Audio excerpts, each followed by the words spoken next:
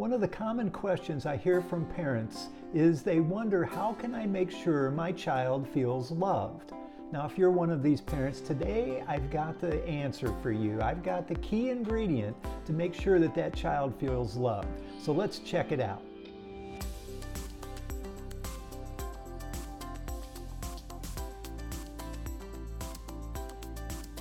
Well, hello again, everyone. My name is Jim White, and I'm an author, coach, and the founder of the Family Enrichment Academy. But more importantly, I'm a parent just like you. Well, today we're going to be talking about that key ingredient for making sure that your child feels the love that you have for them. But before we do that, I wanted to let you know I have a free resource for you. It's our top 10 parenting tips. And this is available at our website, FamilyEnrichmentAcademy.com. So be sure to go there and download that resource. So let's get back to our topic today, which is, how do I make sure that my child feels loved? Well, this came up today for me. As you know, I've been reading and going through this book, The 5 Love Languages of Children. And a particular story came up in the book for my reading today that made me think about putting this video together around making your child feel loved. And what had happened, the story was, it was a story of a woman who, if you went back and looked at her childhood, it looked like she had been well taken care of. She lived in an affluent family. There was, always food on the table, a nice place to live. She had lots of things provided for her.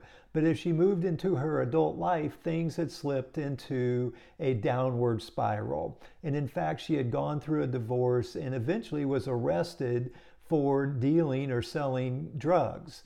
And this is post all of that happening. She was in a therapy session, and as the story goes within the book, within the therapy session, they were talking about her relationship with her parents.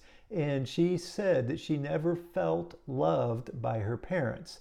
Now, the key word there is felt. It doesn't mean that the parents didn't love her, which we do. As parents, we always love our children, but it's whether that child feels that love or is connected to it. And so that becomes the question. And I think that's really the key question here that we're talking about when a parent asks, how can I make sure my child feels loved?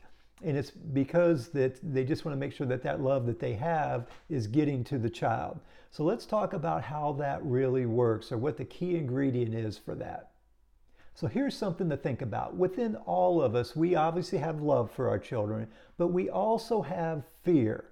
And it's like two different mindsets, a love-based mindset and a fearful mindset. And in any given moment, we are either engaging or speaking from that fearful mindset, or we're speaking from that love-based mindset.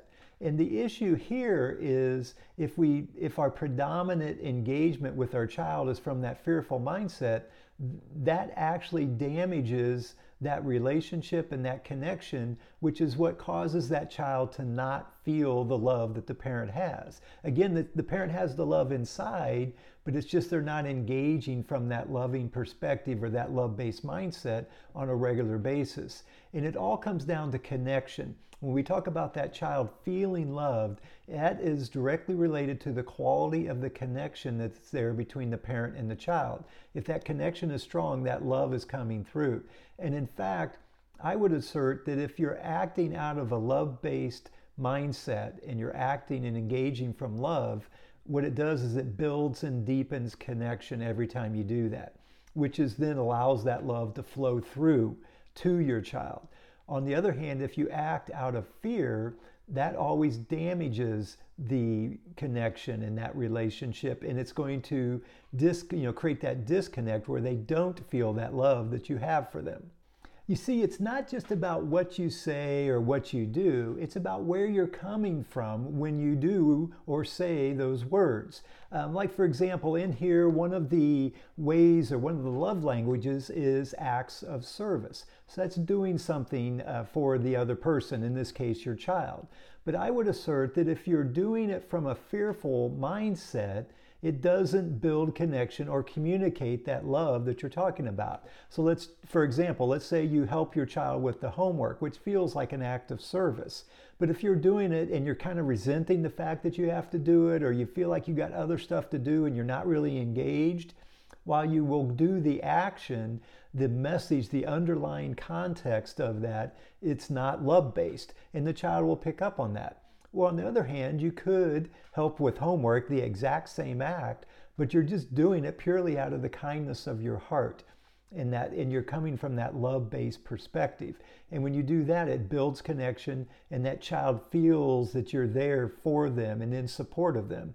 And actually, when I talk about building connection, one of the primary beliefs is that we all want to be seen for who we are and loved unconditionally. And that unconditional component is a critical one as well. Sometimes as parents, we'll do something for the child, again, like an act of service, but with an expectation that they act a certain way or that they do something in return for us.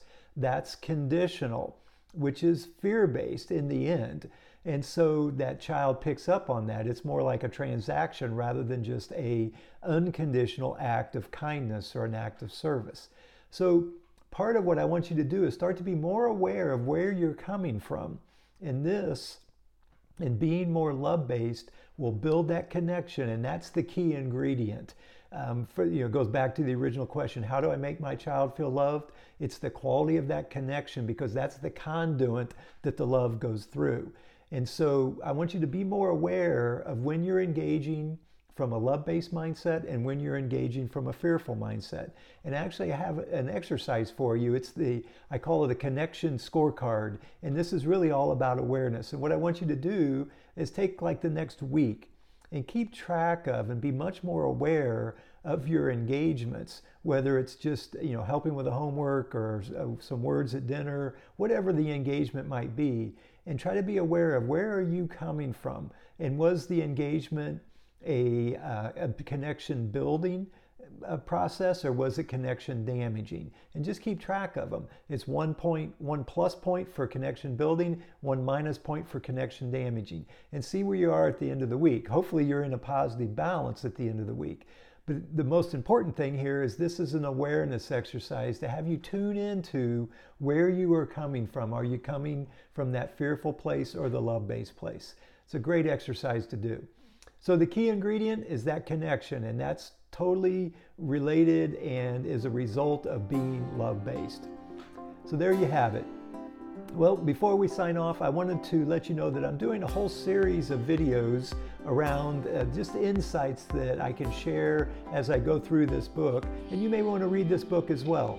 And it'll have a little bit more meaning to you. But be sure to check out the rest of the series or some of the other videos that I put together around insights from the 5 love languages. As always, truly an honor to be able to serve and support you as you move along that parenting journey.